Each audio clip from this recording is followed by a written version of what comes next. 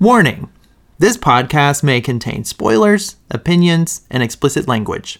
Listener discretion is advised. I want to be Dog the Dog for I'm going to be Fuck Pig. You're going to be Fuck Pig. Obviously. I'll be Dog the Dog. Yeah. I mean, not obviously. I don't know what that means.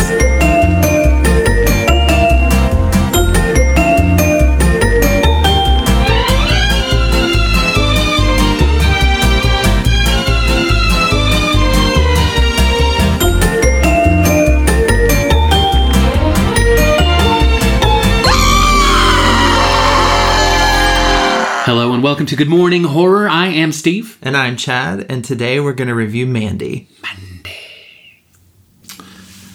All right, Mandy. Here's the Alamo Drafthouse synopsis for the movie. A gorgeous, romantic, absolutely wild revenge picture, Mandy is a downright achievement of psychotronic cinema. Director Panos Cosmatos and co-writer Aaron Stewart send the great Nicolas Cage on a quest that will take him far past hell. Red and Mandy were happy together until the night a band of murderous cultists led by one Jeremiah Sand invaded their home and destroyed the life they had built together.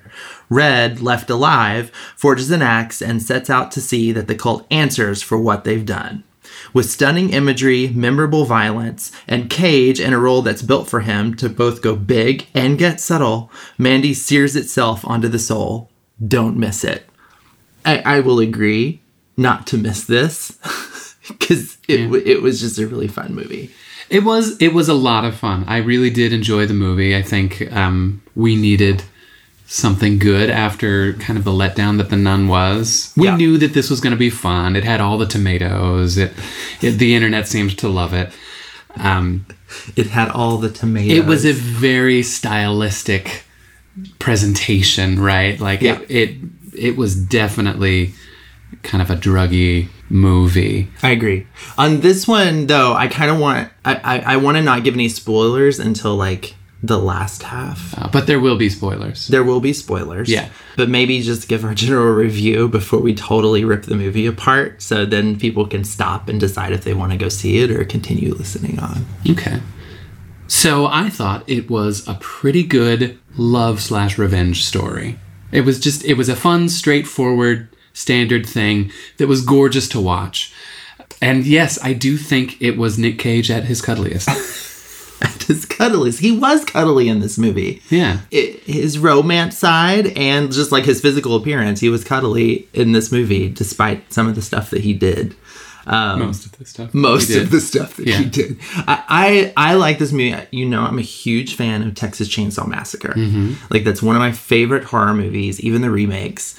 And so this movie, just the way it was shot, it was just beautiful to watch. Not only was it beautiful to watch, it was beautiful to hear. Like, I feel like the sound in this movie was... psychedelic. Yes, it was its own character. Yeah.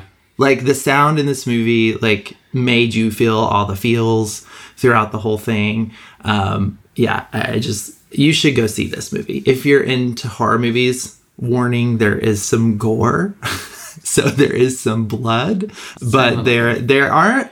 Yeah, that's about it. But I think it's worth it. It's not awful. Yeah, it's not like torture porn like a Saw movie. Yeah. You know, the gore has a specific reason for happening. This is not Hostel. Yeah, Hostile this is not. Yeah. It is hostile. It is hostile. However. It is not hostile. Yeah. So if you're into beautiful horror movies, you need to go see this. Yeah. Now we can get into spoilers. Yes. Stop listening now if you don't want to hear every part of this movie. Yeah. So it starts out, you know, with a simple romance kind of setting the stage between Nick Cage's character and Mandy. Red and Mandy. His name is Red, yes.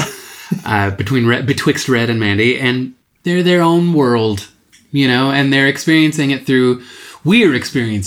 kind of through the eyes of a psychedelic drug haze. Every shot is suffused with light. There is so much going on, and just when you think there is something like just a static shot, they start to shift it, whether they add like colorations and lights, or they overlay a face on a face, or they just do these really interesting takes. I agree. The whole movie felt like a dream.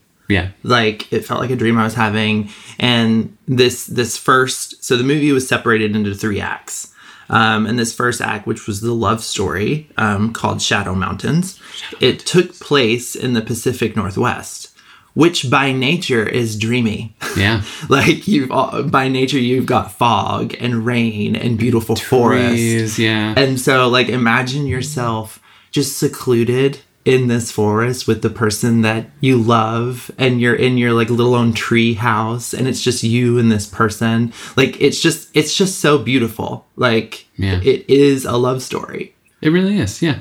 And they don't give you, like, that's the thing. They don't give you a lot of context, which I kind of like. Like when you start dreaming in reality, like you're just put in the middle of this situation without context. So you don't know how they met in the beginning, and you don't know why they're there and why they're secluded. It looks like he chops down trees for a living, but possibly there's no context to that. And you also don't need context, I think, for the type of story that it is. You just need to know that they have a strong connection. Yeah. That they're a little, off. They're not your standard, like, 9-to-5 office. They're like us. People. They're like she's reading horror novels and painting pictures in the middle of the woods. It's like my dream life.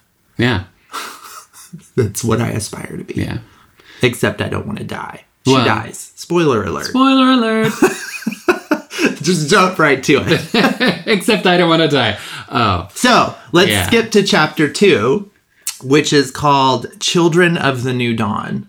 And this chapter, it sets itself in the car or a van of a cult, right? Yeah. They're a cult. Yeah, there's a cult leader, and he's charismatic. These people are following him, and they randomly, like, Mandy's just walking down the road, minding her own business, and there's this, like, it feels like this connection. Like, the movie makes you, like, there's a connection between the cult leader and Mandy. Like, the car passes and their eyes just connect, and then all of a sudden he's obsessed. That's what it was. And then he has to have her. So his minions or his acolytes or whatever go and retrieve her. Insert abduction. Yes. So the second chapter is about the abduction, and everything within this part of the movie, it feels like an abduction to me. Like, it feels strange and confusing and foreign, and like even just how you do the music, how they shift the shots become a little more abstract,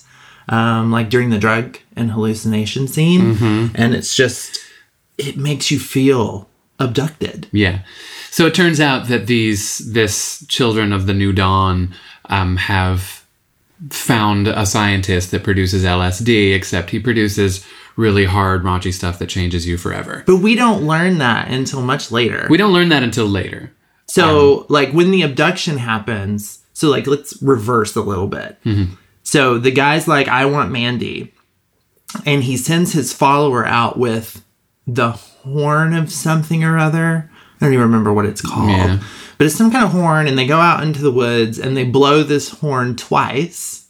And out of nowhere, these motorcycle gang... like a Hellraiser motorcycle gang. What, at the moment, is... and may still be demons. I don't know if they're demons. Like, we find out, like, what you said later, like, maybe it's just a fucked up LSD situation where the drugs have fucked them up. And maybe we're experiencing it through that LSD, because their voices are altered. Oh, yeah, I couldn't understand what they were saying. Yeah. Like, he said something clearly to that guy, but I wasn't sure what it was. Yeah, they altered the voices. They wanted them to seem like demons, but I couldn't tell yet if we were supposed to be high as an audience. Oh. Like, if I that think was this our film viewpoint. would have been much better if we were high, like, literally high. Oh, for real, yeah.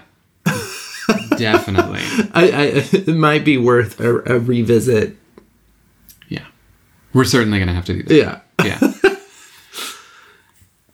Yeah, so they abduct, they drop some acid in Mandy's eye. Oh, is that what that was? Yeah. What was the, like... That was the hallucinogen, and that's when all the colors started getting wonky and the trails started happening. What was the bee? Was that a bee? That was some sort of bug with a stinger. Did that, like, activate the hallucinogenic? Like, what was that about? I think it was... I mean, she just said it was the icing on the cake, I think, or something like that. I think it was just one of those... I feel like I want to Google LSD and bees. Maybe.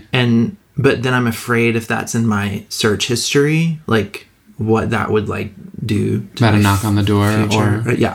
Like, maybe there's a knock on the door. Yeah. because maybe that like intensifies Your the Amazon trip. suggestions are going to be way off. Oh, yeah. Things I am not into, listeners. Not into that. Not into LSD. Just curious about. Or bee stings. Anyways. Yeah. So yeah, super trip. Yeah, super trip. And then the leader of the cult kind of has a monologue in front of her, and it's this beautiful, it's all in red except the trails are in blue, and it's clearly she is messed up, and they're all messed up on it too. And he talks to her, and he's trying to seduce her into two things: sex and joining the cult. And at the end of the monologue, he opens up his robe, and he's naked underneath. And he's expecting her to give herself to him. Ride, Sally, ride. Yeah, and then her name's Mandy. Ride, Mandy, ride. And she doesn't approve of that. She does not. She's like, and she actually begins to laugh.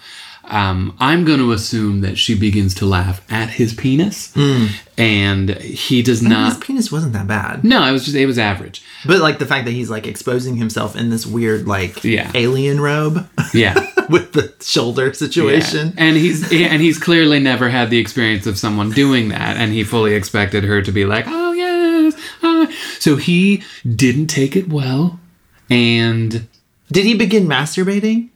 He did, yeah. It was just so bizarre. I couldn't tell. Like, that scene for me, I think you find out who Jeremiah is. You find out that he's kind of a little sadistic. He's really into himself, possibly has a split personality disorder.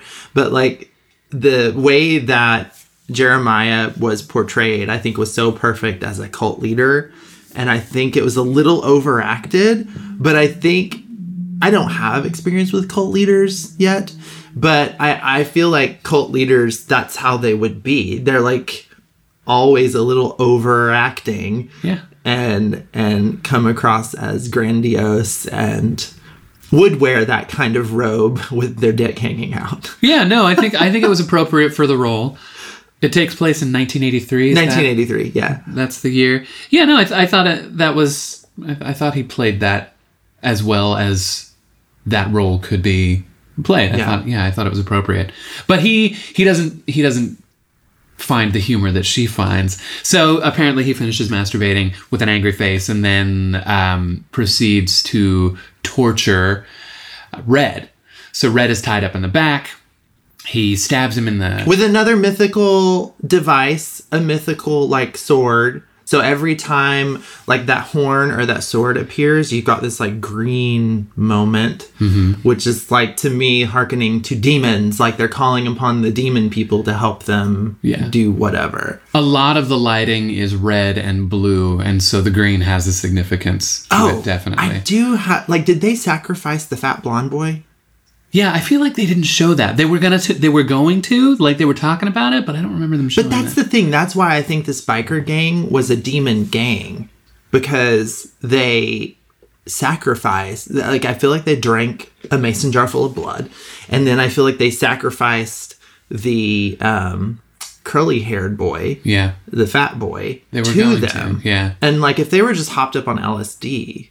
Maybe it's like a purge situation where they just like to kill people. So the sacrifice is giving them somebody to kill. Yeah. I think they were demon type. Okay. Anyway, sorry. Anyway. I wanted to back up. Yeah. So they're torturing Red, and then they stab him in the side. He goes, ah! And then spoiler alert, they bring out Mandy and burn her. A sleeping bag, hang her upside down, and burn her alive. Oh, and what was it? The darker the horror, the brighter the burn, or whatever. Something like that, yeah. And so they're all watching. The whole group is watching with various shades of enjoyment. Oh, this was one of my favorite scenes in the movie, actually. Not because they're burning someone, but the way the camera works in this scene specifically. The camera focuses on the face of every character. While Mandy is burning. And in this moment, you learn so much about the characters. Like, it focuses obviously on Red, and he's, tortured. And then it goes to, like, Brother Swan, and he's kind of excited about it. And then it goes to Sister Lucy, which is the young girl. I don't even know if she had any lines that she spoke, but she was, like, the younger person of the cult. And she was sad. Like I think she had a tear in that moment or something, but you could tell that she was upset. And then Mother Marlene, which was the gray-haired lady, like it goes to her and she's happy because I think she's jealous, like, and it just shows jealousy towards Mandy. So she's excited that the person is burning. Like, it just the way that camera focused on the faces and their facial expressions was mini stories, little bitty stories in and of themselves on the vignettes. I just thought that was so well done. Yeah, you know, for a movie that worked in broad strokes, like there were definitely some great subtleties in the things that they were doing. Yeah. So Mandy's dead at this point. And of course, Red doesn't know how to process that. So he goes home, pulls out a bottle of vodka that he stores in the bathroom. Second favorite scene in the movie for me. The audience did love it. I know you're on the review path right now, the play-by-play, but I want to pause and give my feelings towards as soon as he gets home, there's an interjection of like this 80s commercial with like Gremlin mac and cheese, which was perfect. Yeah. And always Channel 13. They were always watching Channel 13. And it's like at this moment, after all the shit you just watched, you needed something to like break that tension, like to just distract you. I think the way they inserted that mac and cheese commercial was hilarious. They used humor right in this movie. And then it goes into the vodka scene that you're talking about, where he goes into the bathroom where apparently he stores his bottle of vodka. Like one does. And he just has a breakdown. Yeah, he has a breakdown. So he is drinking the vodka and pouring the vodka on himself and going between like screaming and yelling and crazy and quiet and crying. And it's a very Nick Cage moment. Like, is it? It's a Nick Cage monologue. Full disclosure, I normally don't like Nicolas Cage. I think I've only liked him in the one movie that he portrayed, which was the Burning Skull. What was that movie? Ghost Rider. Yeah, Knight Rider. No, not the talking car. Ghost Rider. Like, I liked him in Ghost Rider, but that's probably about it. But if that's how he acts, I kind of want to watch more Nicolas Cage movies. Is that awful? Eccentric. I haven't been a fan either, and I've seen more of his movies. Okay. But I did enjoy him in this film, and I do think it was written like, if they didn't have him in mind, they had someone like him in mind, because it was so perfect for this kind of campy, broad stroke role. It was good. It was a lot of fun. Anyway, so he's breaking down and the audience is laughing, because I think the audience also needed a moment. Then I think this was put in so as a kind of a little bit of relief for us, and so people are laughing at him pouring vodka on himself and drinking vodka and crying and kind of coming to the end of his rope and going, okay, fuck it. I disagree. I need to do something about this. So I disagree with you. I think the comic relief was the mac and cheese. And I think that in this moment was not relief for me. Like, yes, the theater was laughing. And I think they were laughing because maybe it was quintessential Nicolas Cage, which I was not familiar with. This moment to me was so fucking real. Like the moment in Hereditary when she finds out that her daughter died. Yeah. I think this is how a human responds to shock. Like, they go through, I want to get drunk. And then, like, oh my God, I've been stabbed. Oh my God, I'm so angry. Oh my God, I'm lonely. I just, like, my best friend just was murdered. And, like, and he's, like, in his underwear, still covered in blood. And, like, it's this visceral moment. Like, one shot. Like, the camera never cut away from him. Mm-hmm. Like, to me, I was very uncomfortable in that moment. Yeah, and I think that's why people were laughing. It was not lighthearted. It was not a break for me. No, it wasn't lighthearted. Yeah. So, this is, And then it's revenge time. So then, moving on, I'm going to go into the next chapter. So then we have chapter 3, which is called Mandy. Name of the movie, because this is the revenge portion. Mm-hmm. So it's like now that we've sort of just fucked with you for over an hour, because I think it was like an hour into the movie before we got to this. It was a long time before we got to the Mandy portion. Now we're into the Texas Chainsaw Massacre Revenge. I'm gonna come get you. So now we have more context. Now let's go kill some bitches. Yeah. So then he goes and seeks out a dude who you can get a weapon from. Yeah, some random dude that I did not look up his name on the IMDb. But he goes in and there's another lighter scene with him talking with this dude about weapons. And this dude knows a lot about this motorcycle gang. That's where we learn about the LSD situation. He talks about the LSD situation. Yeah. And just for the record, they never say the names of the motorcycle gang in the movie, but on IMDb you can find their names, and there's 3 of them. It's Scabs, Fuck Pig, and Dog the Dog, which I think is brilliant. Yeah. I want to know which is which. Yeah. I want to be Dog the Dog for I'm going to be Fuck Pig. You're going to be Fuck Pig. Obviously. I'll be Dog the Dog. Yeah. I mean, not obviously. I don't know what that means. We need to find Scabs. Is it Scabs with 1 B or 2 B's? 1 B. Oh. Just Scabs. Okay, just Scabs. Anywho. Okay. Cut to... They're talking weapons. They're talking weapons, yeah. Yeah, and so there's a really fun scene. I'm not going to give much away because I like that scene a lot. It was humorous. Oh, with the weapon comedy guy. Scene. Yeah, okay, with yeah. the weapon There's guy. a fun comedy scene. There's a comedy moment in here, which to me shows even more of Red's character. Yeah. Of like who he is in real life, which made me attach to him a little bit more. Whereas a lot of times when you don't have these human moments, you can detach from the character and you're not invested and you don't give a shit. Mm-hmm. But it's like those little moments like you're talking about that happen in the film, like that builds the rapport between me and this murderous, revengeful. And it was good relief because we know what's going to come. We know why he's getting these weapons. Yeah. We know what's going to happen. And so to start at the top of this hill before, rolling down it, I think was a really good way to handle the humor and a really good way to handle all of that stuff.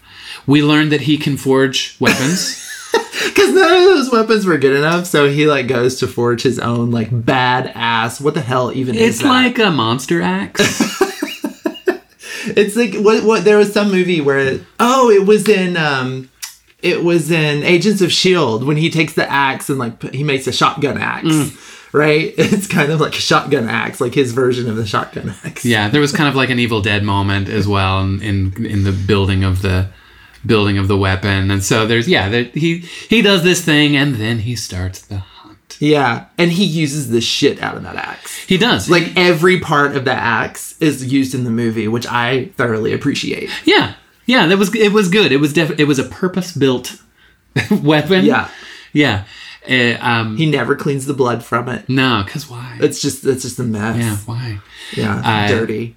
And he goes through and starts collecting. And so he kind of starts with the demons, right?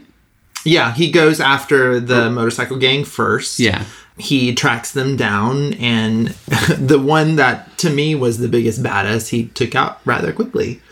Which was the one with all the spikes. Spikies coming out of him. I was like, oh, well, that's easy. And he has a really nice moment with the one that I'm going to refer to as Scabs, because they had a really gross face. Yeah. That was the next one, because he does get captured. But then he turns it around. Yeah. And it's a brilliant turnaround. With some more brilliant Nicolas Cage humor. Oh, yeah. And then he goes on to whom we'll call Fuck Pig. Yeah. And then takes out Fuck Pig. Yeah. And then he subsequently goes on through the rest of the crew, leading to the final boss battle. Would the final boss battle be... See, to me, the final boss battle is the chainsaw. There's a chainsaw fight. Oh, yeah, there's a chainsaw fight. Oh, there's a chainsaw fight. Yeah. You can't, I want chainsaw fights in all horror movies. I guess you're referring to the Jesus Temple. Yeah. That's the final boss battle. I feel like that's the final boss battle. And that, to me, how he kills Jeremiah is so classic horror. amazing. Yeah. And how? Like, to me, that, like, hey, you can't do that. Like, I could, maybe it's just me. Maybe I need to go work out at Gold's Gym in order to be able to smash a head with my hands. Wonderfully campy effects. Oh, gosh. Yeah. So good. It was good. It was a lot of fun. And then the scene after. So it's like, this is one of those things that I'm always thinking about, like, in a revenge film.